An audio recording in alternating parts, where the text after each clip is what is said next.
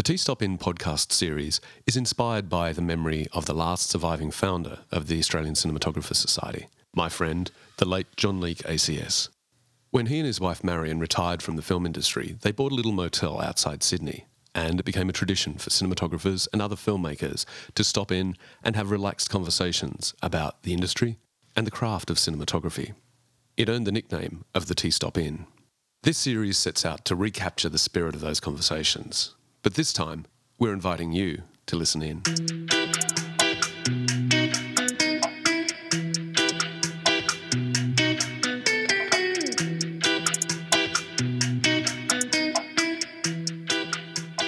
The T-Stop In.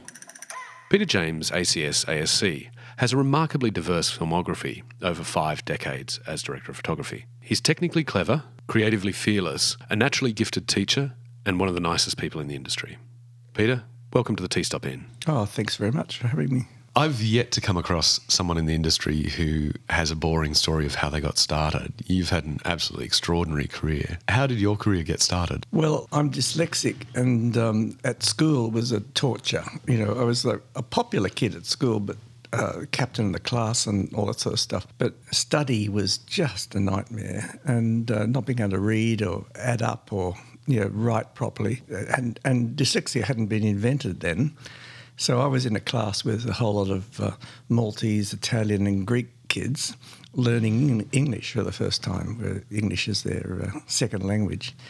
And a cousin came for dinner one night, John Cleary, who's an author, and they said, what's Peter going to do? And they said, we don't know. He can't really go back to school. It's going to be too hard for him to do the leaving. So they got talking, and they said, well, what's he interested in? And this is always walking around with his box brownie, taking photographs and, having the kids walk around with candles and flashlights and things and, doing long time exposures and things. So, he said maybe he'd be interested in photography. So wow. He got me a summer job at the Christmas holidays at Supreme Sound. It was much better than my job in the hardware store dusting paint cans, and weighing nails into paper bags, which always tore. That was always terrible. From the day one, I just loved it, Wow. And I remember Mum tucking me into bed, and she said, "What do you want to do?" And I said, "I want to win the Academy Award for cinematography," and I'm still trying. I'm running out of time. So Supreme Sound was quite a big operation, wasn't it? Well, not huge, but not by Hollywood standards. Yeah. It was very much by Australian standards. A mum and pop sort of operation. Yeah. They had their own laboratory, which was a big deal. Tom Nurse ran that, and then they did colour as well. There was black and white initially when I started, and then colour came in. That was a big deal, getting colour processing machines. But they had their own sound set up and theatres and stages. We did commercials and trade films and documentaries. We didn't really do any dramas. There was one drama came through. Mostly it was the commercial stuff. And that was good. We were busy and shot a lot of stuff. And fortunately for me, there were terrific cinematographers working there. I was George Lowe's assistant, and the Mick Borneman was there, and Andy Fraser and Graham Lind. I did a lot of work with Graham. And Graham was of a new style of lighting. He was not the old black and white Hollywood style with, a 10K key with a top chopper on it and all that sort of stuff, cookie patterns for the back wall and things like that. That was very traditional, old style. Whereas Graham was of the new age, influenced by the English cameramen like Geoffrey Unsworth, where it was more naturalistic, available light, which is what most people use today. All the younger ones there, David Gribble and Guy Ferner and Russell Boyd came along and joined us there. Russell came from a documentary background, so we just went for that naturalistic style. I left there after, I was about 21, I think, by the time I left, because I was 15 when I started. Wow. Yeah, very very young. God, I was a baby, 15 too.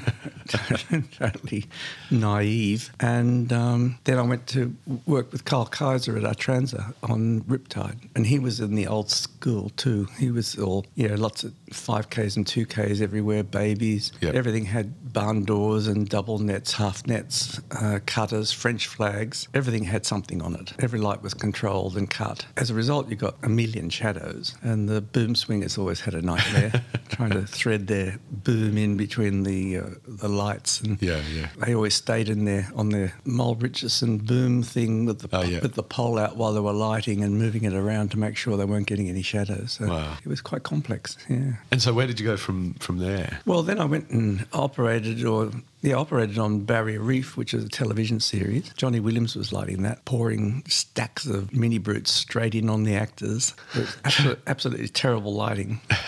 Probably the worst lit show in Australia's history. And the actors, I remember Rowena Wallace walking in behind the steering wheel one day with 8 mini brutes poured into her, and she passed out. Oh, no.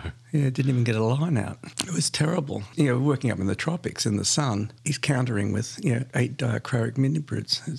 The actors couldn't see anything. And was that because of the stocks or zooms? 16mm Electrochrome zoom lenses. The Germans wanted the faces to be balanced to the highest level. Wow. It was a technical requirement, which was absolute rubbish. You just had to stand your ground and say, no, we're not doing that. But they did, and it looked horrible. But I did second unit for a while, which was great fun. Then went on to do a thing called Roll Up, which has never been finished. It was Jimmy Sharman photographing his dad, Jim Sr., with the boxing troupe up in North Cairns, up in Queensland, Mareeba. We did the shows. I was with Ron Lowe, Stringy Lowe. Jim was directing it.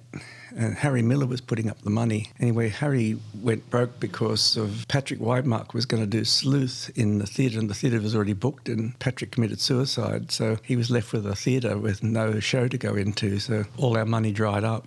Wow.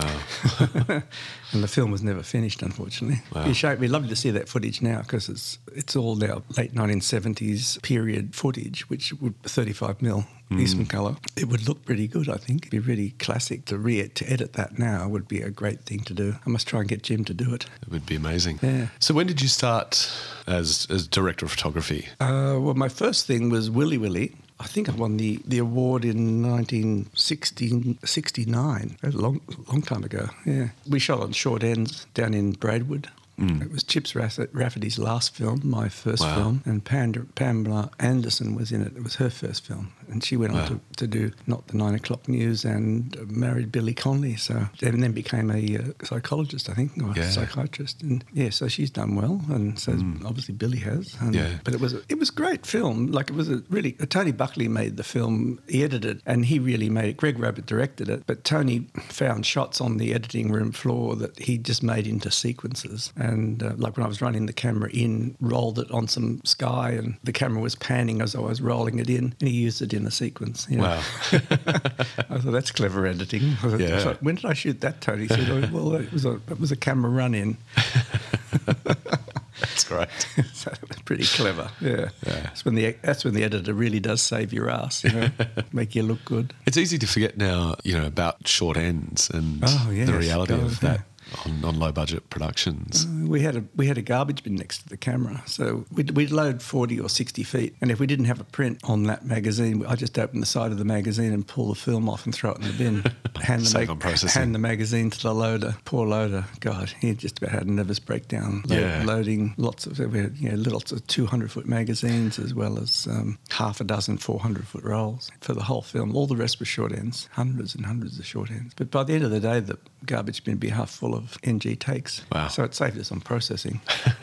I'm sure it's absolutely mind-boggling to people coming up through the ranks now that have only ever shot on digital, where it's no big deal. Yeah, well, it was tricky because you didn't know where the film came from and what condition it was in. We tested some of it to see that what hadn't been X-rayed or there wasn't fogged or things like that. But you couldn't test every little bit. There were literally boxes and boxes of cans, 150 feet in, or as I say, 40 feet. We'd even load 40 feet, which is like ridiculous. It's like one take, you know. But in the film days, that was a way of making a low-budget film. Oh, yes. Like we couldn't have afforded the film and the processing because it was like $1 a foot, I think, and it was $1 a foot to get processed. So it was expensive. And the budget, it was a no-budget film, literally, you know, very, very, very low budget. Everybody slept in, you know, one big house, and it was pretty, all students, and it was pretty rough, you know. But that got you your start as director of photography. Winning the Millie was a fantastic thing. It got me recognised as a serious cinematographer. How do you think that happened, that you were able to do work of that standard on such a tiny film? Well, it was it's quite inventive. Like the look of it was. I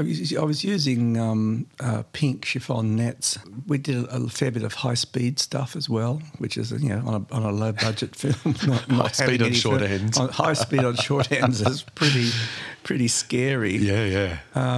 And we did circular dollies on a carousel, and Roger made up this, the grip made up this track, which was just out of bent water pipe. He just got water pipe bent and got some lumber and made a curved track, and that was pretty exciting. Put the Elamac on that. Wow. No, it was some of the photography is quite inventive. So I guess because it was such a low budget film, there was probably in some ways more scope to take risks and be creative. Yeah, it was seen as a very avant-garde film, you know. It was sort of a breakthrough look. I'd use these on commercials. I'd use these diffusions on commercials. I went on to do like Singapore Airlines and things like that, using the same, my mother's hairnet, you know, the pink chiffon. I was getting worried that the pink chiffon was getting cut up and I was running out of it.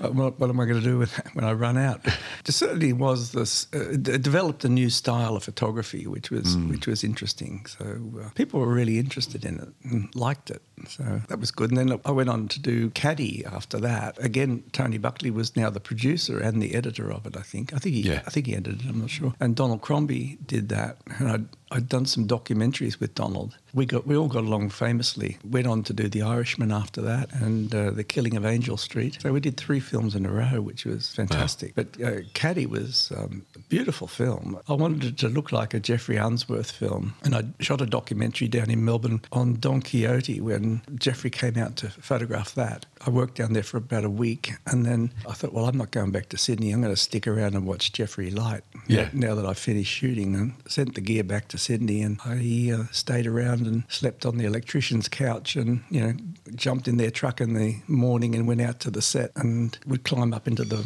rafters of the studio, which was an old hangar out at Essendon, and lie there and watch him light, try and stay out of the way. Masterclass. It was my masterclass, yeah. And Jeffrey sort of taught me that the most valuable thing that you can learn in ever is to allow yourself to dream and to have that image of the big picture of what the film's going to look like. I could see he put 2 brute arcs together side by side, and there was a scene where Rudolf Nureyev came in on a cart. They let a donkey led a cart with him on the back with a girl, and they jump off, and then they do a pas de deux across the stage. And he asked Tony Tegg to cut the light so that there was only one shadow in the middle from the 2 brutes. Well, we all knew that was impossible. You know, the grips were up there with, you know, platforms and scaffolding and trying to get flags out there to make these cuts really sharp and very accurate. They did a pretty good job, but it wasn't perfect, and it never would be perfect. But it didn't stop the idea, the concept of having this single source, you know. Today you get one of these big sunlight things and stick it up there, and it's spread everywhere, and, you know, you can box it in and you'd only have one shadow. But those lights hadn't been invented then. Yeah. And we just had brute arcs, which had to be trimmed, and men are up there as well, you know, putting the carbons in. Sometimes I thought, well, I've only got 3 redheads and a blondie. What am I going to do? And I thought, I really only want one light source here. So I'd put them all together and put them through a paper frame, some tracing paper or some plastic or something, make it look soft and come from that one direction. So that Jeffrey had a definite sort of way he wanted the film to look. And I thought, well, that's really allowing yourself to have a vision for every film. And the film should be different. The vision should be different for every film because they're all different stories. They're all different scripts. So when I read a script, I sit there and being dyslexic, it's a nightmare. I hate reading scripts. I get up early in the morning and, make a cup of tea, turn all the lights on, sit at the table with the script and a pad next to it and make notes if I want to make notes. I draw all over the script and colour it in. I have coloured pens always and make notes when it's night and day and this, that and the other. So by the end of the reading of the script, which takes me about a day. Normal people would read a script in 2 hours. But I make the film while I'm reading it and I'm casting the actors and I'm fantasising about what locations there might be. And so it's all playing out. It's all playing out, like what the wardrobe's happening and how their makeup is and how their hair's going to be. And like I'm in all the departments, I've got them dressed in something different, whatever.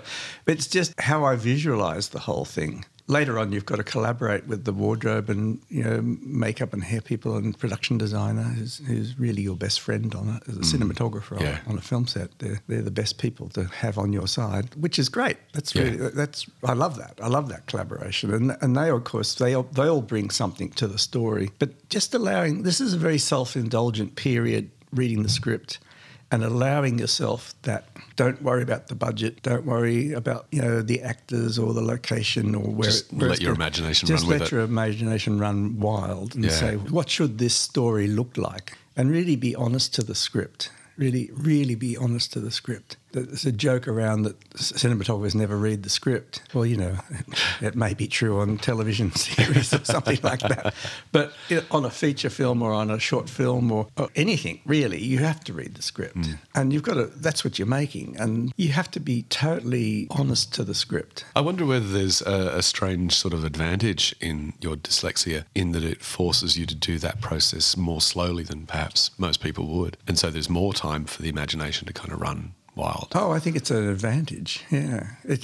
And there's a lot of dyslexic cinematographers, like quite a few, more than average in professions. I heard an interesting interview on Radio National on the ABC. There's an architectural firm in America that only employs dyslexic architects and draftsmen, which is pretty extraordinary because they say we see in the third dimension better. I have no problem imagining what the angle's going to look like from up there in the corner of the room or off the balcony, or where the light is going to be to come from that angle, what it will do and how it will affect the subject. It's absolutely effortless for me. It's always has been, really. Yeah, even from very young. And I suppose that gave me an advantage in understanding light. I remember when I first realised the difference between a 2K and an inky-dinky, and the inverse square law. When that penny dropped with that, I thought, that's what it's about. Yeah. I get it. I get it now. I know why they're using these lights, It's all about light fall off and shadows and all that sort of stuff. So and coming up in that black and white lighting time, in that old classic 40s style lighting, it was a wonderful period to see that sort of film noir look, to work through it, which is very hard to do film noir, by the way.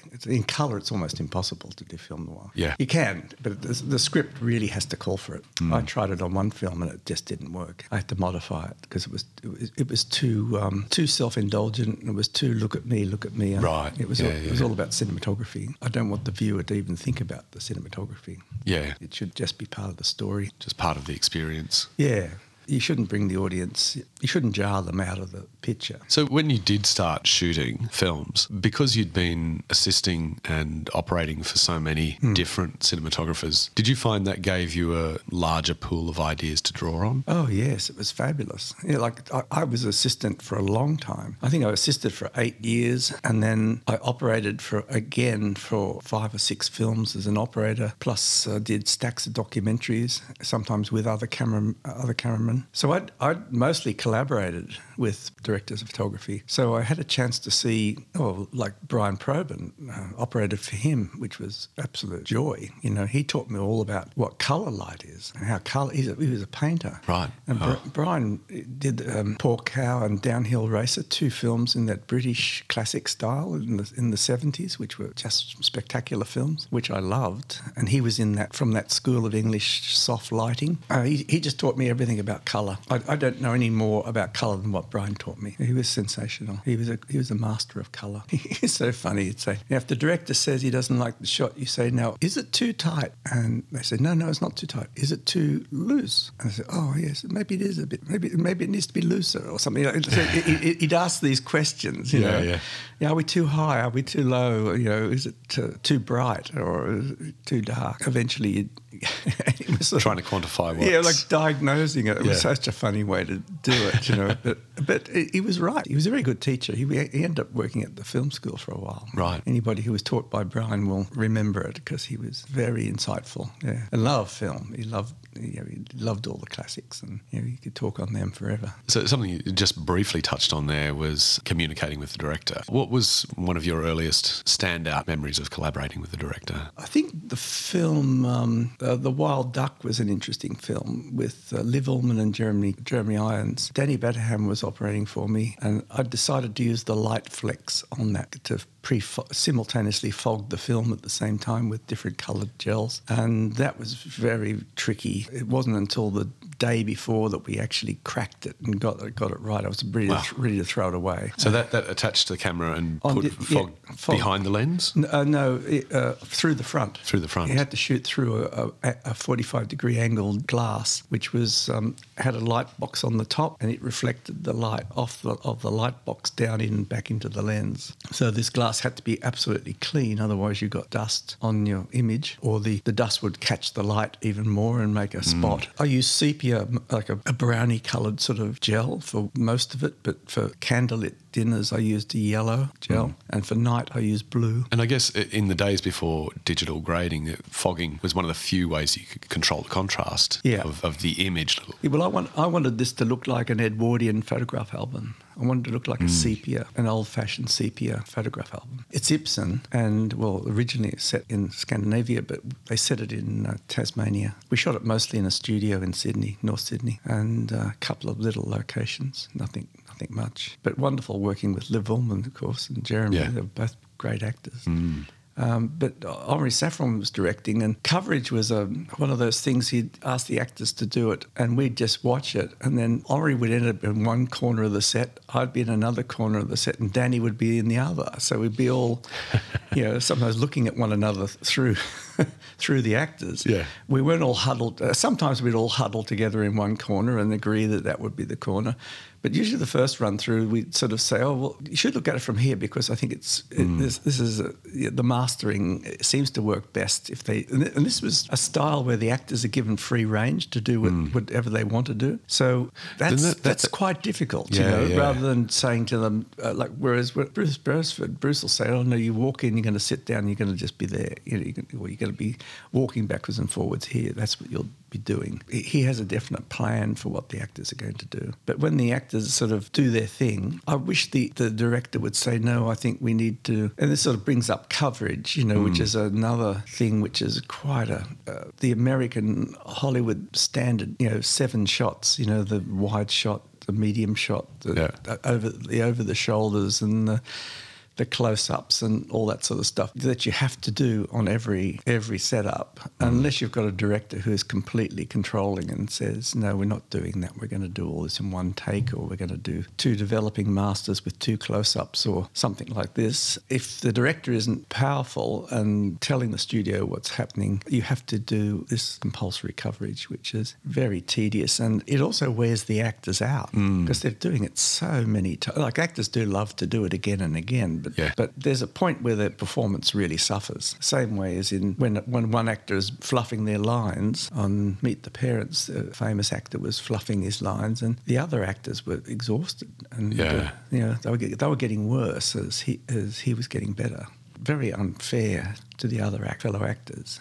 It seems like it's something that's kind of migrated across from TV, that attitude of we've got to have absolutely every possible bit of standard coverage on everything. Well, then the studio can make it. Which is why that was kind of the standard with TV. Yeah, so the network could remake it. The director doesn't have any control. See, directors really got to take control back and say, I'm shooting it this way, and I'm not doing coverage on everybody. I know the person's got the dialogue, but I want to see what that dialogue, how that's affecting the other person. So I'm only going to do a close-up on the other person. person. And that's what matters. And that's the story. Like this business of just cutting with the dialogue. You see that in American films all the time. They just, whoever's got the lines got the shot. Well, that's rubbish. It's either badly written or more so badly directed. No, oftentimes both. Yeah. Doing Diabolic with Jeremiah Chichik, I said, it's really lovely when we see Sharon Stone and Isabella Gianni together in the same shot, because there's like the yin and the yang. There's the good and the bad. One's the good woman, the other's the bad woman. Sharon was the evil one and Isabel was the saintly one. Isabel was her character was a nun, and she'd not cut her hair since she'd come out of the convent, and Sharon was this vamp and mistress to the husband. Her lighting really looks best when she's lit with like Harel type lighting, classic 40s lighting with a high key and, quite dark shadows and quite harsh light. Whereas Isabel looked best as if she had swallowed a light bulb, when she was glowing from inside. Yeah. So her lighting was 4 pieces of poly bouncing and different, we'd control them with a dimmer because it was very subtle to get the right balance, that we didn't underlight her too much and so on. And they're both beautiful women, like completely beautiful. But then saying to Jeremiah that it's nice to have them both in the same shot, well, how did you handle that? I had to keep Isabel's light off Sharon, which was, quite tricky. It was quite a challenge. Because when you get that soft, it's going to bounce it's going to around. go everywhere. Yeah, 4 pieces of poly. Yeah, and it was like doing Vanity Fair covers every bloody day, like all day long. Yeah. It was exhausting. Absolutely, so that's the hardest lighting I've ever done. The most difficult lighting job. It was all completely cosmetic, and they were both very demanding. Yeah, it'd be quite unforgiving, that level of lighting. Yeah, they had to look perfect. Yeah, Was it satisfying in the end? Yes, it was. It looked good. I think I must watch it again.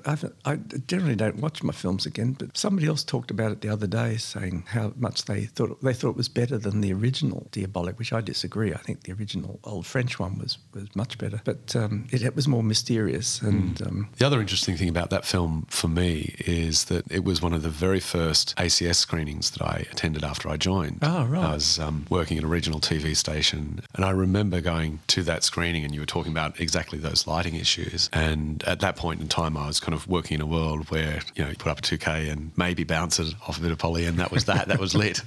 And it was just so exciting to hear that level of precision and we designed creativity lights for them. Yeah, we designed a special light for Sharon, and we had special overhead rigs for dinner scenes, which they were specially built. There was a lot of stuff designed for that. Yeah, I had a fabulous gaffer on that. Absolutely great. That's a big help when you got a great gaffer. Yeah, it makes a huge difference. Doesn't it? No, it was fantastic. He was good, and we'd had underwater lights in a pool that were with the end sequence where they're trying to kill one another, and that was a hell of a shoot.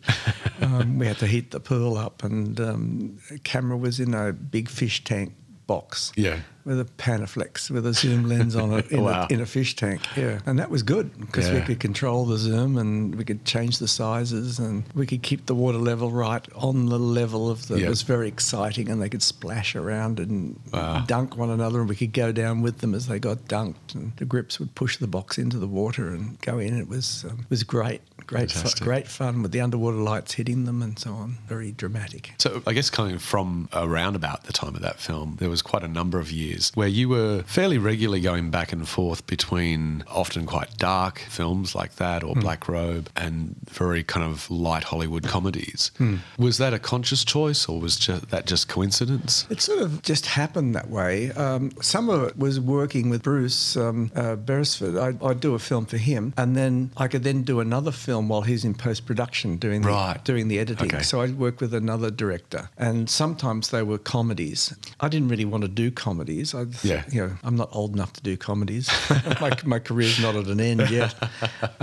But they offered you such an obscene amount of money.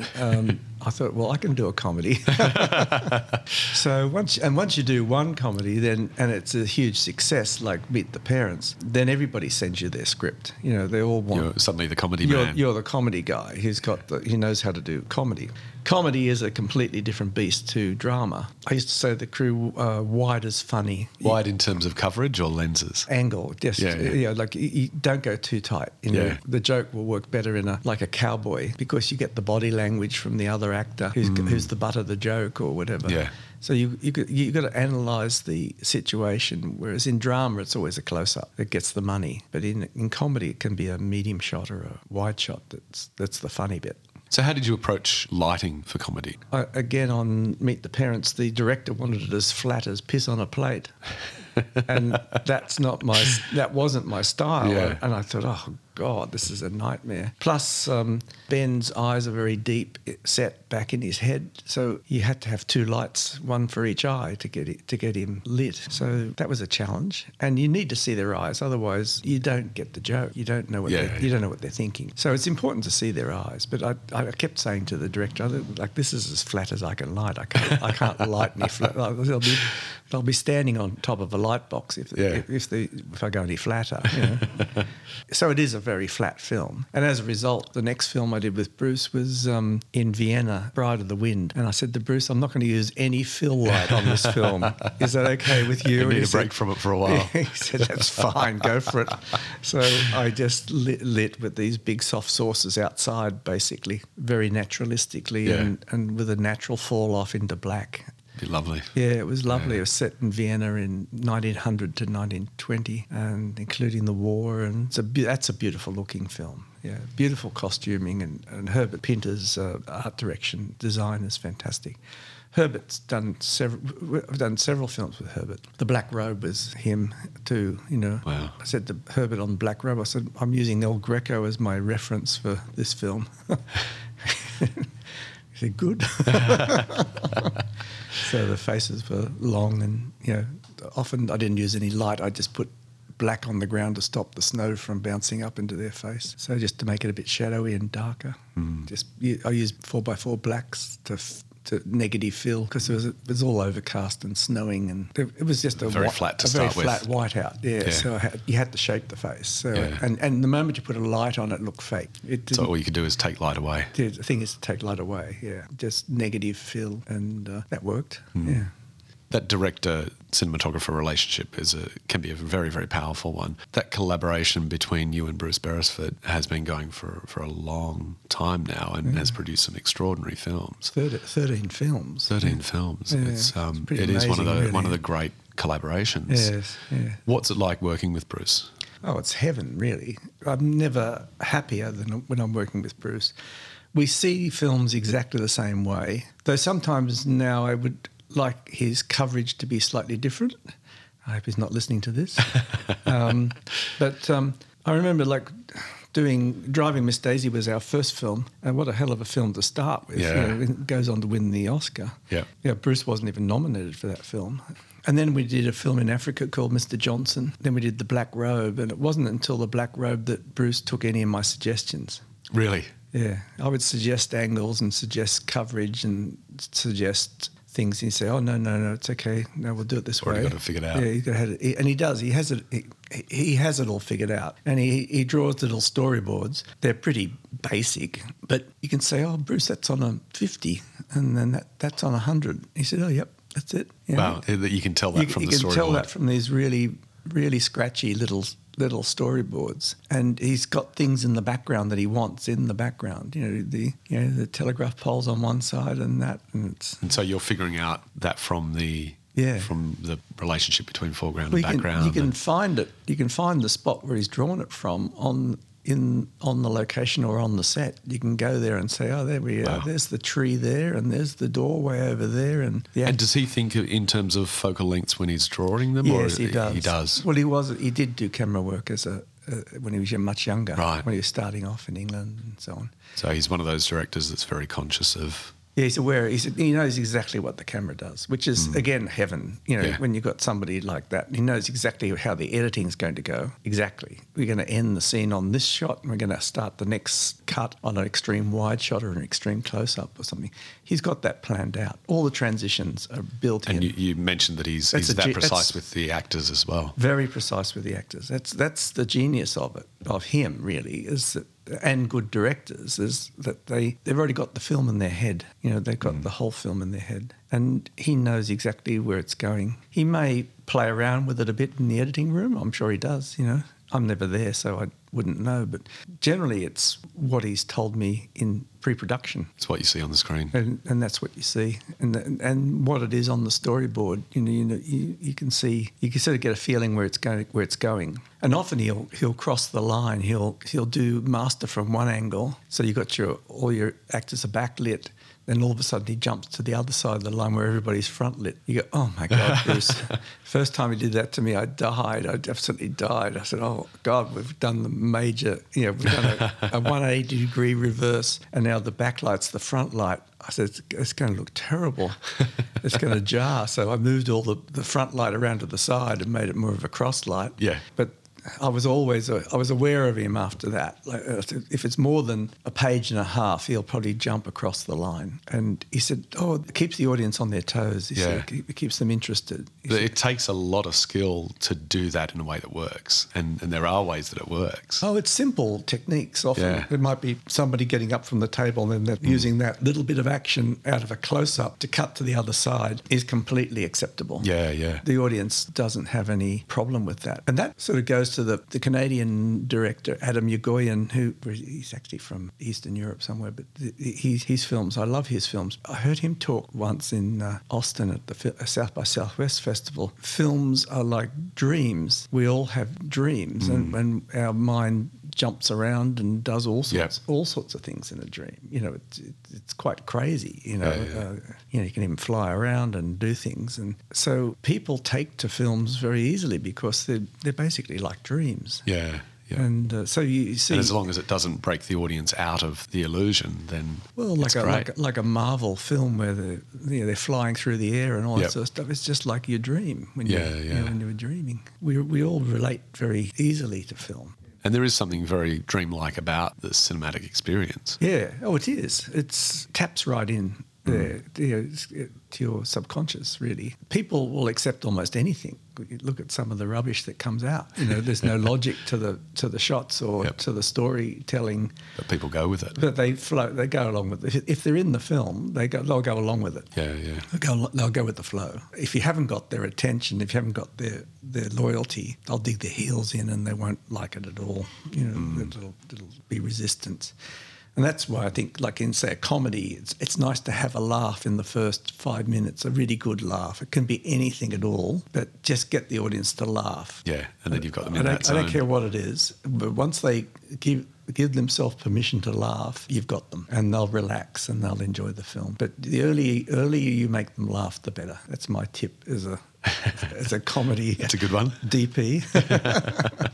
But coverage is one of those mercurial things. The 5 C's of cinematography teaches you coverage. Yeah. Nothing wrong with the 5 C's of cinematography. I love it. I think it's still, everybody should still read it. It's still the Bible of what. And if you understand what it's all about, that's great. But that's the jumping off point. Then put it away and then go and do something else. Go and do what you think is going to make it interesting. And of course, with digital and little rigs and things we've got now, where you can, I just saw a new little handheld body brace thing that looks very comfortable and puts all the weight on your hips, and it's quite a good thing. And these other little poor man Steadicam type devices, and Steadicam itself, I love Steadicam. I love to use it. Wonderful tool, isn't it? It's in the hands of a good operator, it's sensational. The thing I love about Steadicam is to me it's the thing that most closely replicates the way we actually experience the world. Yes, the way we walk through life. Just go through it, and take the audience with you. This is I love it for that reason. And I like to do shots which are developing shots on like a master that develops through with a Steadicam, shooting in all directions. It's very naturalistic, and I'd like to see more of that. I think that's it's a good, as long as you can choreograph the performance so that the actors it works for the actors as well, then I think just go with it. Yeah, and it can be an amazing dance. Yeah, it can be an amazing dance, and they'll shadow one another and they'll cross one another and there'll be, different angles, and sometimes you'll favour one more than the other. As long as you're doing it at the right time when you're trying to tell the story, that's part of the dance, is where you put the camera compared to the actors, or ask the actors to move and change sides, Do it in such a way that they own it, that they haven't been told to do it, that they feel comfortable and they want to do it. So it's part of their performance. It's part of their performance, and you may have to rehearse it a little bit, but once you've got it, you've got this wonderful thing. Like Rick Linklater did those before sunrise sets, and those films before sunset, before sunrise, before midnight, and all that sort of stuff. And there's a couple of scenes in there where he's done long Steadicam shots, which are a walking backwards Steadicam shot that goes on for about 5 minutes. And there's a couple of intercuts to a shot from behind and then back again to the same shot. And it works completely well because we all know they're on the way to a certain place where the film ends, and you're interested in what they're saying and how they're saying it. You're really in there with those two actors. And the same as his dinner tables conversations that he did, which was probably the best dinner table conversation I've ever seen. They can be so hard to shoot. Oh, Nightman, he did such a good job on that. Yeah. That's the best. I think he had 3 cameras, and the matching, the whole family, it's about 12 people, children, old people, everything going on. It's a nightmare. Yeah. And it cuts together so well. It's unbelievable. Wow. Yeah. The line crossing, it's a total masterclass in dinner table stuff. So one of the I guess, biggest changes that's happened in the industry in recent years is, I guess, the rise of digital, both in terms of cameras and in post-production. What's that experience been like for you? I love it. Yeah, I think it's great. You can still get a filmish look if you want it for a period film or something like that. Ladies in Black, we gave it a bit of a film look. We used old Panavision lenses, E's and C's. I used black ProMist Tiffin filters and some black tulle on the camera. In the grading, I changed, I vignetted it all, and every shot's got heavy vignetting on it, every shot. And which you just couldn't do with a photochemical finish. No, you couldn't do that photochemically, but it gives it much more of a painterly look. I want to put together a PowerPoint where I've been photographing art gallery paintings and relate that to the cinematographer's digital grading techniques. Oh wow! And give a talk about that. I think that would be fascinating. Yeah. Because I think some of the old masters, you look at... The techniques are all there. They're all there, like Goya, Vasquez, Rembrandt. You go through the whole lot. Hopper, Sargent. So much of Monet, lighting and grading you can learn from Caravaggio, Rembrandt. They're all there. All the classics are there. Yeah. And then some of the abstracted ones and some of the Scandinavians in that Northern Light country.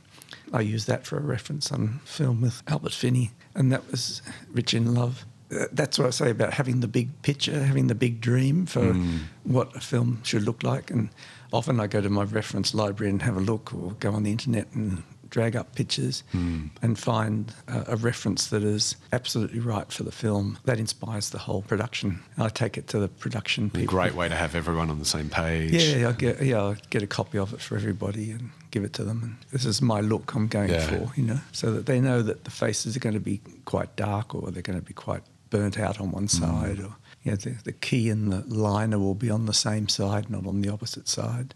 I imagine that would give you something for you to go back to through that, that long process of doing a film. Yes. Well, and just to remind yourself, this is what I'm doing. Yeah, well, that one with Albert again, I had postcards of Edward Hopper on the geared head. Wow. So to remind ourselves that we're doing Edward Hopper. Because Hopper divided his canvases into 9, and always there was 2 blank sections or more, so sometimes 3. And Erich was operating for me, and he did Miss Daisy and 1 or 2 others. Very good operator. He also does Steadicam, so he was really good. I said, Erich, remember, it's Edward Hopper we're doing here. So that was great fun. It just stops it from being boring or being what you did last film. It stops you falling into those conventions, like what you normally do. It stops you going on autopilot. Yeah, it makes the film into something else, which is like Paradise Road. We did that anamorphic, which Bruce didn't particularly like anamorphic, but he does now, because the original TVs, the old square TVs, you lost too much of the picture on the side. So unless you put a letterbox version on, which they rarely did for television, nowadays they'll do it more often. They'll do a 240 cut on a 16:9 screen. So I shot all the women in that concentration camp on anamorphic on a 300 or a 600 mil lens. Wow. And then the Japanese soldiers, I shot their wide shots on a 40 mil lens, which is like equivalent to a 20 mil lens. Yeah, standard lens. So the women had this huge compression of the telephoto lens, but what that did is it gave them a massive amount of solidarity, which it's a subliminal thing. And the Japanese soldiers, it made a lot out of the coconut palms going up, and they were like prison bars. Right. Wow. So they were prisoners of the jungle, whereas the women had this solidarity of one another. Wow. And it's quite moving when the film's all edited. Just as a shot for shot, it doesn't mean much. They're just interesting images. But the subliminal thing is quite powerful. When you use this technique all the time, it accumulates throughout an hour and a half. I first found that on The Irishman, which was 1977. I did that. And Johnny Seal was my camera operator. Wow. And as he was on Caddy, how lucky was I to have John Seal as my camera operator. When I first started, that was... Wow. I never had to worry about the camera. He looked after that. I just did the lighting. It was fantastic. He was a brilliant operator, or still is a brilliant operator, but he was so inventive and, just the best. He wanted to have the horizon in the bottom third of the frame all the way through the film, so that when we went to the jungle, all the trees fill up the frame. I said, well, good, let's just do that. So we did that. And also I based that film on the paintings of Ray Crook, who's an Australian painter, where he always painted the exterior at the correct exposure, whereas English painters paint the Australian exterior 5 stops over. I wanted the exterior to be basically a stopover and the inside to be about 4 stops under. So we used a huge amount of light, as you can imagine, to bring the shadows of the interiors and to bring the light from the outside inside to lift it up. I had big reflectors made. I painted them apricot that were 9 foot by 9 foot. We could fold them up and put them in the trucks, and we'd set them up because everybody had hats on, and to get some fill light from the sun. And we'd also set them around verandas and bounce the light in, and then use brutes as cross light on the veranda coming through lattice. And so that was quite heavy fighter power to get the look. But in the end, there's a scene with Rob and Nevin at the house, and in the background you can see the yards where the horses were, and there's no horses anymore, they're all gone. And there's a willy coming along, and the end credits roll up, and I burst into tears, and I thought, why am I so moved by this film? It's not that moving. It's a nice film, but it's not like that good. I realised it was that she was never, Robin was not alone. She had the Australian countryside to keep her company. And the same with everybody in the film. They all had the Australian countryside to keep them company. It was very moving to me. And I didn't realise I'd done it. I didn't know it would work until I saw it with an audience. And it was a complete revelation to me. And that was just the exposure, the accumulation of those visuals, of all those visuals. Yeah. And then somebody said, "Oh, it's like a John Ford movie." And I said, "Who's John Ford?"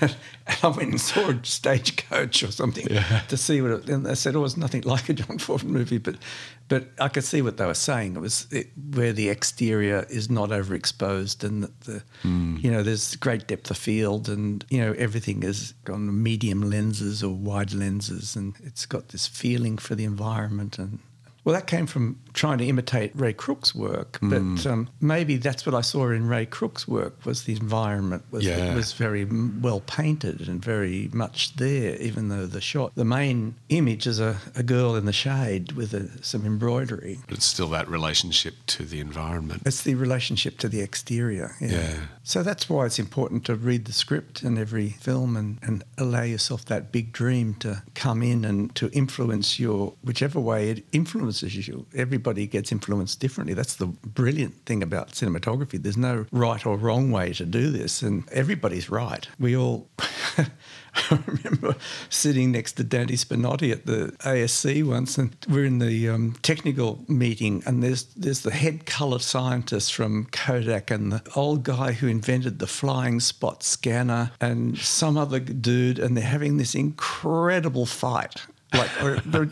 And Dante says, I think they'll have to take it out to the car park, you know. It was getting to fisticuffs, and it went on for about 20 minutes, and everybody's embarrassed, and they just would not give up on this thing. And I said to Dante, I said, well, we would never fight like that. I'd just say, no, Buggy, you're wrong. You know? I'm doing it this way. And he said, yes, exactly. Because everyone has their own way. Everyone has their own way. But with scientists, there is only one way, and it's their way, and it's the right way. Anyway, it turned to resolve it. The chairman, I think it was Curtis Clark, said, gentlemen, I think you're both agreeing. It's just that we haven't invented a definition yet as to what this thing is. It was like setting the standards for film back in 1944, what sound film would look like, what the aspect ratio would be, where the soundtrack would go on the film, all that sort of stuff. So we had to write all that stuff. Oh. It was torturous, absolutely torturous. And you can see people were so passionate about it. But they were both agreeing, but they couldn't verbalise there was no term. They didn't have the language yet. The language wasn't invented, yeah. It is now. But, you know, and that was early stages of digital. So, you know, 5 years of that was quite tricky. There was a lot of writing the rule book that went on in those early stages. And there was, I think, from my perspective, there was a lot of unnecessary rewriting of the rule book as well, in a lot of ways. Well, the artistic fundamentals basically, I think they'll stay. You know, I don't think there's any reason to change the like to say the 5 C's cinematography, I think still is just as relevant. Is still relevant. Yeah. But whether you choose to follow it is another. We now have a more artistic license to change the rules. And I think one of the interesting areas that has kind of opened up with digital is probably because the cameras bring less texture or whatever it is to it. There's more scope to put a look onto something with lenses. Well, I think you have to do it with lenses and with different cameras. Because we would use film stocks to change our canvas. Now you've got to change your camera to change your canvas. Or you can do it later on when you get into the post-production, into the suite. Like on Mao's Last Dancer, I designed a look for that, for the China look. But I shot that on film, and I only shot on half the amount of emulsion. I had a ground glass that was only 50% of the of the 35mm frame, and then we blew it up. So I shot with wider angle lenses. For the China? For the China selection. bit. Wow. Yeah. And I also underexposed it a stop and a half. So it was really... Very distinctly different look. Grainy and noisy. I couldn't get digital noise in those days because I wanted the film to look like the China film. I wanted it to look like a 16mm documentary on probably old Eastman colour or with the look of Ektachrome. Yeah, where the whites were slightly magenta pink and the shadows, the blacks were cyan green. And was that a photochemical finish or a digital? It was a digital finish, but we shot on film. Yeah. And then for the American stuff, I used full frame and correct exposure because China in the 80s was bicycles. I was there, you know. It was Nixon diplomacy time. I was there in Shanghai, and it was extraordinarily primitive. But today, it's like New York, and I wanted to get that rapid change. So when we come back to China at the end, it's full frame. Right. And people have got colour in their wardrobe, and there's no restriction in there's it's colourful and springtime and it's optimistic. Like using seasons too is another thing to help us tell the story. I love that. In Caddy, we had 4 seasons in that film, and there were 4 different looks, different diffusions and black diffusion, fog filters and pink chiffon nets, and God, I can't remember how many. Like there was every season was different. Yeah. So again, that was trying to change the texture of the canvas. So I think like using old lenses on digital is a great thing. If you want something really clinical, that's good. Go for the really clinical brand new lenses. They're better than ever before. They're fantastic. They're amazingly good. And the cameras don't be frightened to break the definition down. on Ladies in Black, I had some stock footage cut in, and I had to degrade all the other footage either side of the cut so it would blend in and not stand out. The first pass, when we just cut it in, it looked terrible. The old footage looked really bad, and we played around with that and got a bit better. Like sharpened it up, got rid of the grain and did things to it. But then on the other sides of the cuts, there's a whole beach scene which I shot that had to go into it. I then added grain to that and changed... meet in the middle. Yeah, reduced the resolution down, and I kept on saying to Trish Kyle, said, how much more can we go before this thing's going to fall apart? And she said, oh no, it's okay, we're still there, we can do it. So we did. We just really... She said, I've never used so much de-resolution in a shot. And then when we ran it, it looked completely okay. It worked. They all belong to one another. People do get very obsessed about resolution. Oh, yes. As long as the pictures are moving, it's okay. As long as they stall on you or something, break up and pixelate or something. There's no need to have such massive amounts of resolution. But having said that, I remember... one of the first speeches, I think the first speech I made when I was on the committee for digital standards at the ASC, I was very quiet for the first 2 months. I didn't say much at all because you're in a room full of people, all old men, who had invented digital. They'd invented television. And it was pretty awesome, to be surrounded by these pioneers. And I said, well, when we have 24K capture and 16K exhibition, we'll be talking. And everybody looked at me and thought, who the hell's this guy?